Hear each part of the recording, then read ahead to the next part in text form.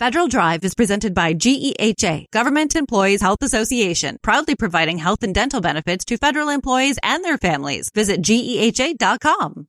DNA has long been used to identify human remains, no less at the identification lab operated by the Defense POW MIA Accounting Agency.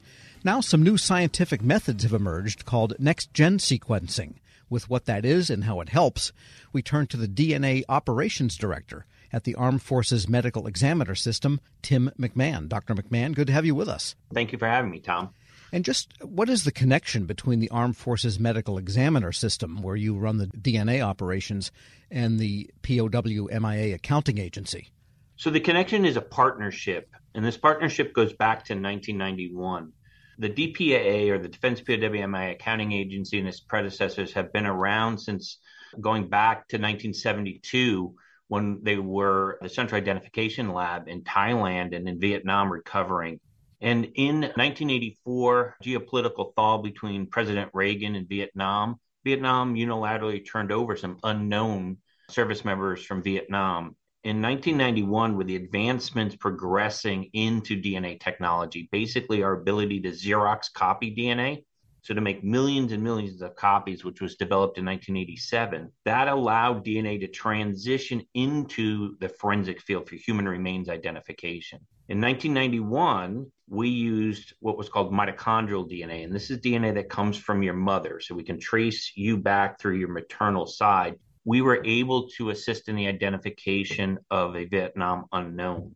Additionally, in 1991, at the end of Operation Desert Storm, there were a number of U.S. service members who could not be identified, and DNA had to be used to identify those. So basically, 1991 is what solidified DNA to be used in both current day operations and to assist with the identification of our past accounting service members. Within DoD, the Armed Forces Medical Examiner System is mandated to determine the cause and manner of death of any service member in a current theater of operation. This includes our highly talented doctors, the forensic pathologists, our medical legal death investigators. Our Division of Forensic Toxicology determines if there's a toxicological, and then there's the DNA lab, or the Armed Forces DNA Identification Lab. So when you think about DNA and you look back at World War II, Korea, and Vietnam, DNA wasn't even thought about or identified until 1953, when the armistice for Korea was signed. Our ability to Google translate DNA, that is to sequence DNA and determine how it reads, really didn't come about till 1976, so at the end of the Vietnam conflict. So we don't have any direct references, meaning that service member who died, I don't have a direct reference. But in 1992, we started collecting a DNA blood reference card for all active duty reserve and National Guard service members. And because of that, from Operation Enduring Freedom and Iraqi Freedom, there are no unknown military service members. So therefore, you don't need reference DNA from someone's family member, their mother or close relative. You can identify it in the DNA itself. Absolutely. So, for example, Tom, if you were a service member, I would have your card. If you passed away, I could pull that card and I have a direct reference.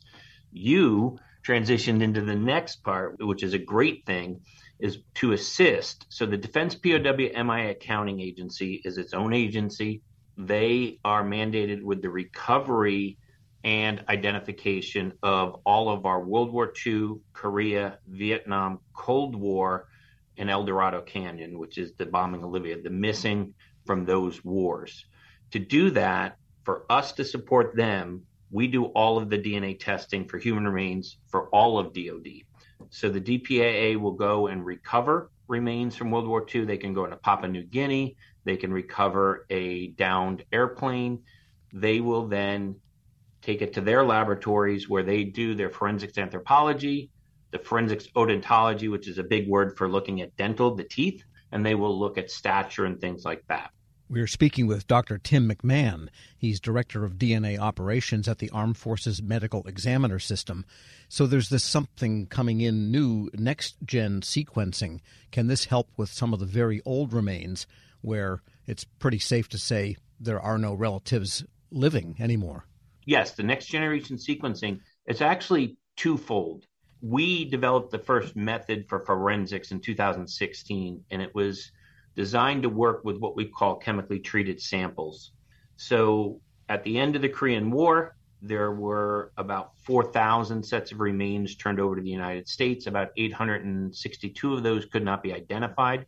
They wanted to preserve them to keep our heroes in the best state.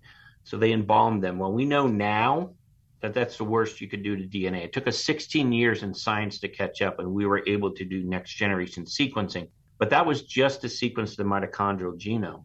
What do we do when we have a service member, the only living relative is a paternal niece? So through the service member's brother, the niece. That doesn't have any current testing method for it. So we have developed what we call a single nucleotide polymorphism test.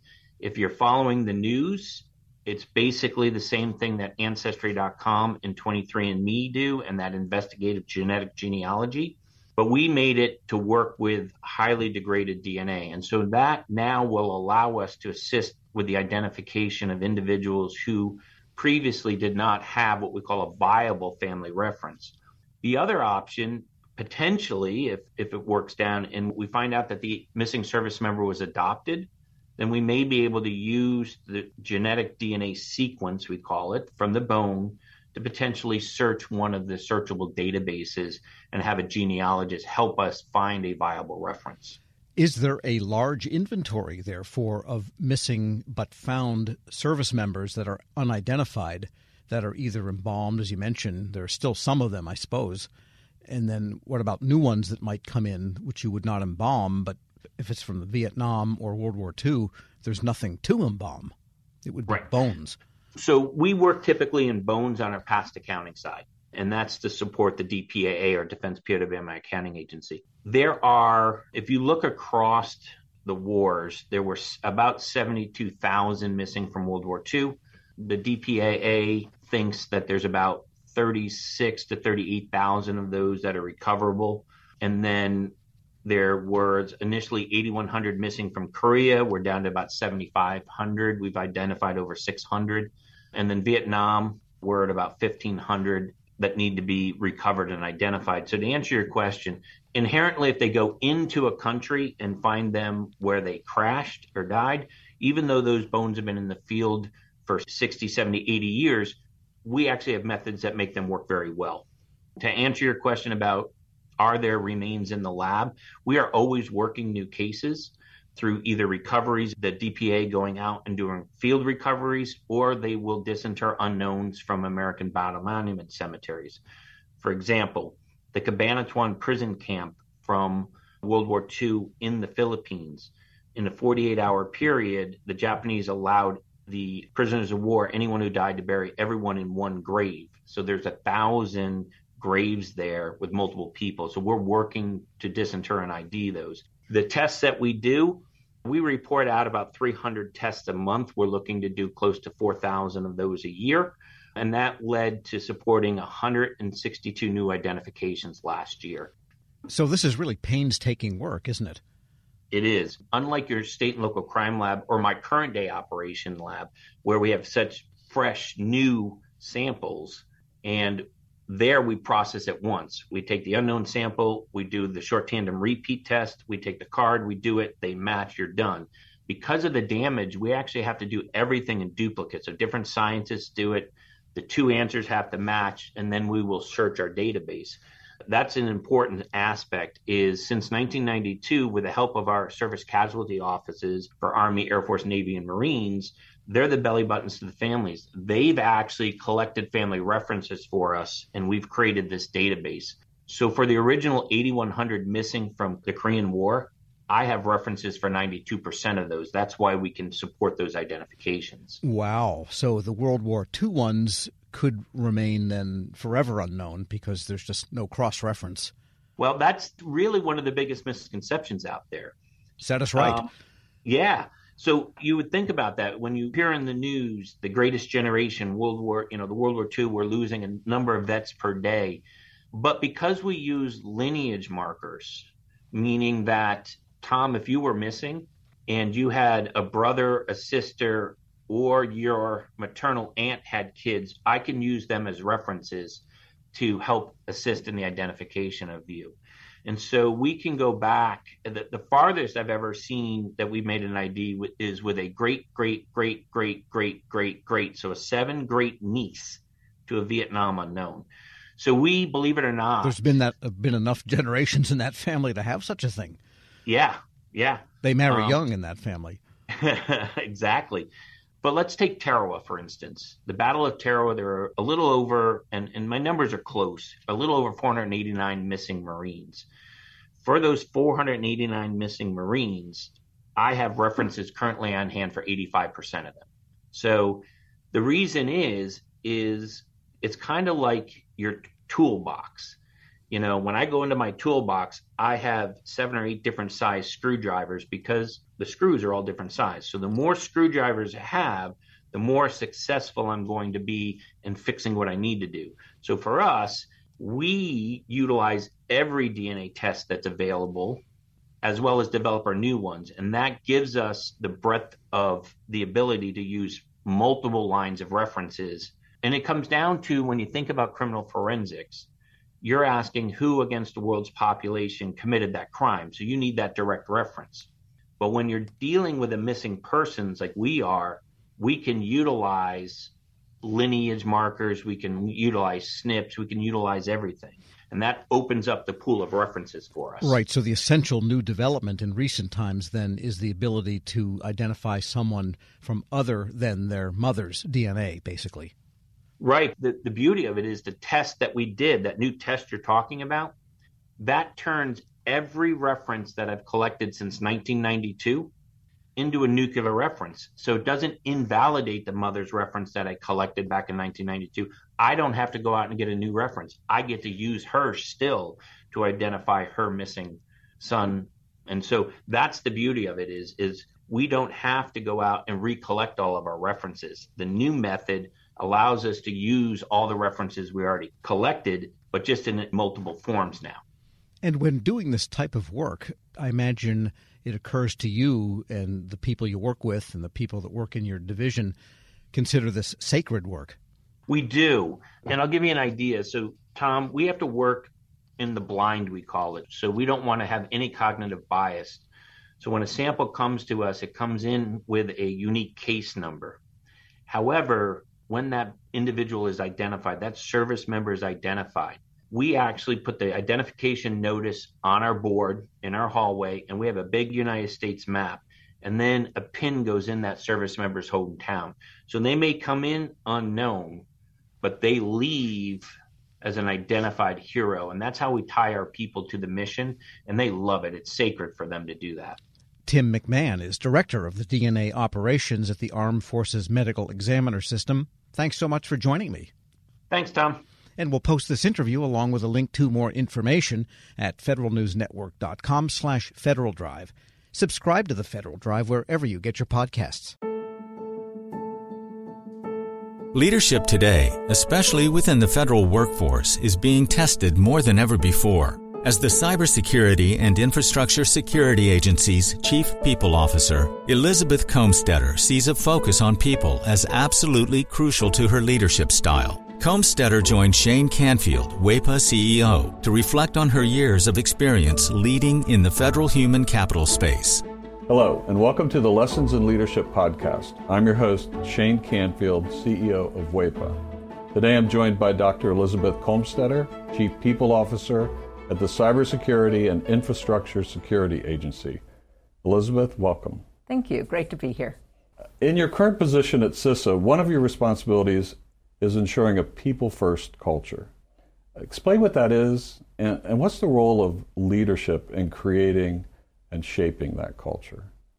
Yes, at CISA, really paramount to our culture is a people-first driven aspect, so that we are really looking at how do we accomplish our mission through our people. And in order to do that, we really value our people. We want them to feel empowered and supported and respected. and also that their managers care about them. So well-being is important. Psychological safety in the workplace is important so that all voices and ideas are heard. So I like to call it our North Star. Having a people-first culture really starts with the people in order to get our incredibly difficult mission accomplished. In terms of leadership, which is a great question, I think we all know that culture is really driven by leadership and the behaviors that we allow and we reinforce in our leaders. So we really work at making sure that our leaders are bringing out the best in their people every day. So again, that they feel they can bring their voice, especially an opinion that might not go along with the majority of a group, so that we get that diverse perspective, we get those different ideas and experiences. And that's really where we find that it's important that leaders are purposefully bringing out their talent on their teams to enable our mission.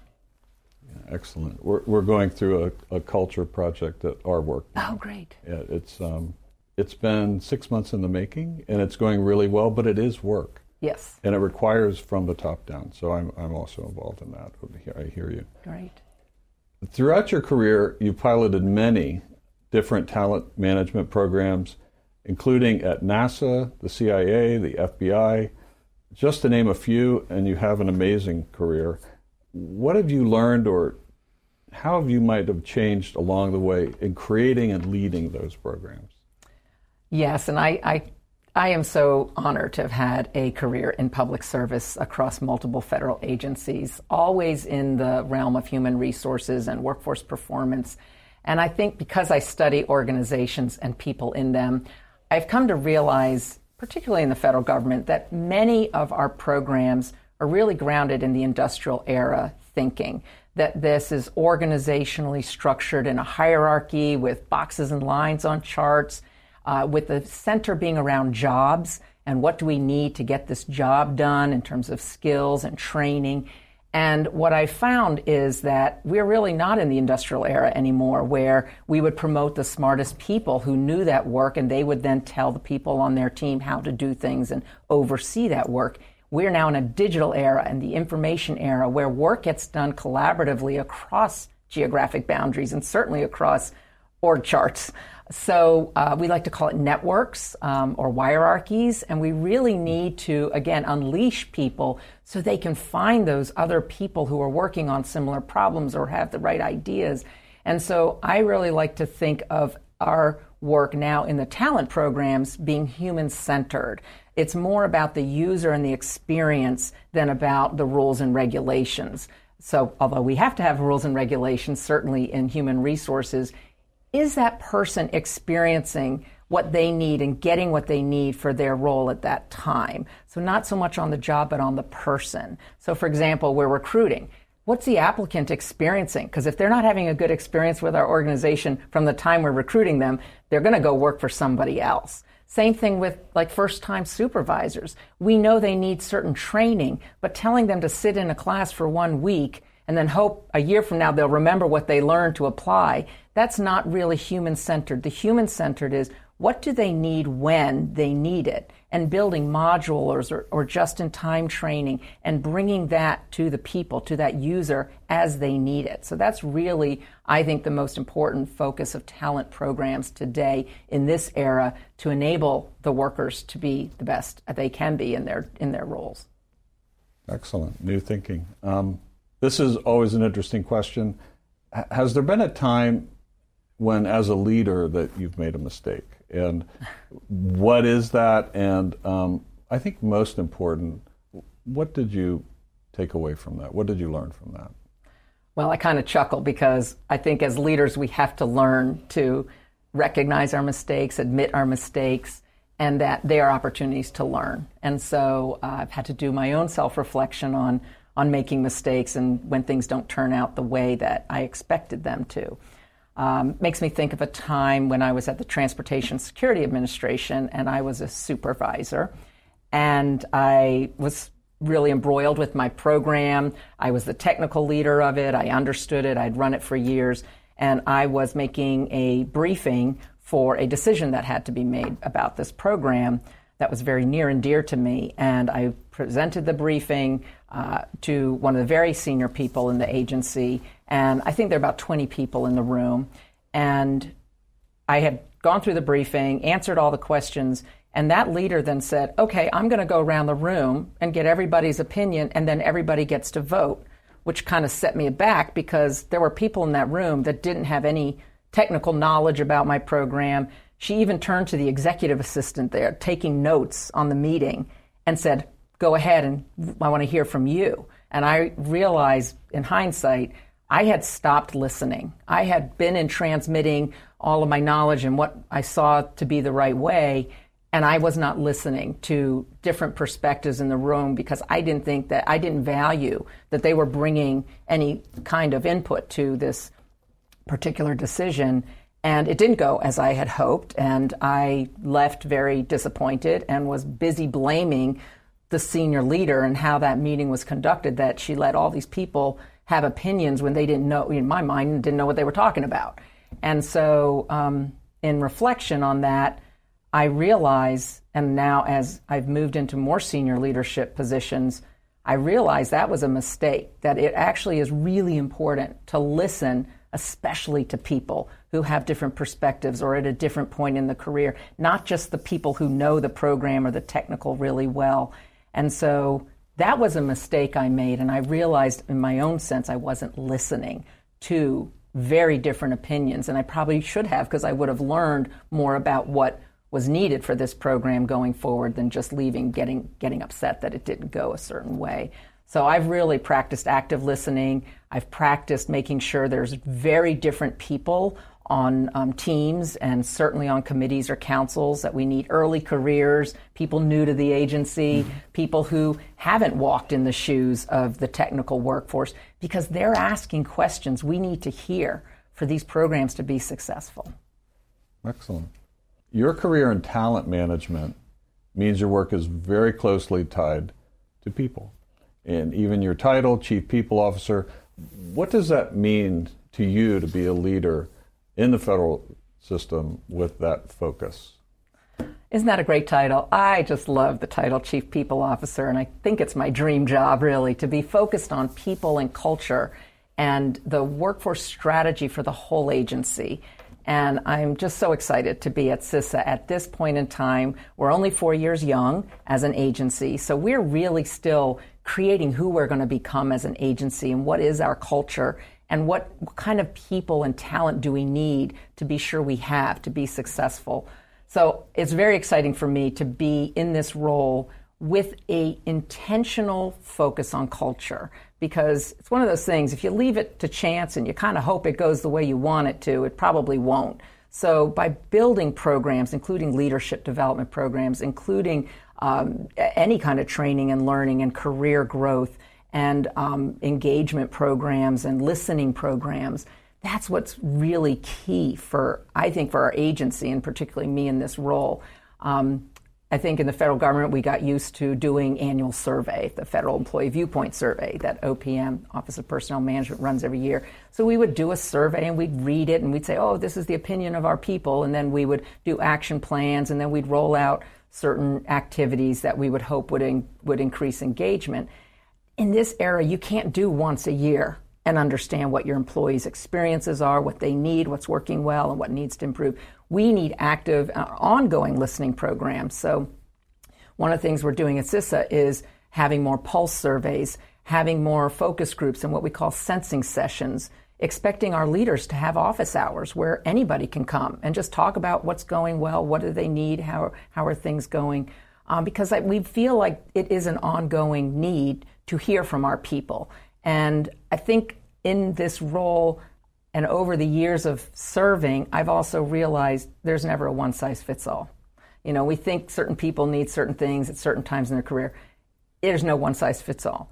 Neither can we also customize everything to every individual. So there's got to be a sweet spot in building really great talent programs, but also, like I said, thinking about, can we do this in modules? Can we make it a menu? Can we do it just in time as people need it so they can practice the new skill or knowledge in their role? So I think we have such great opportunity, again, with the technology that enables us to really focus on how we connect people with their work and their team to get things done in very new ways. This is always an interesting question.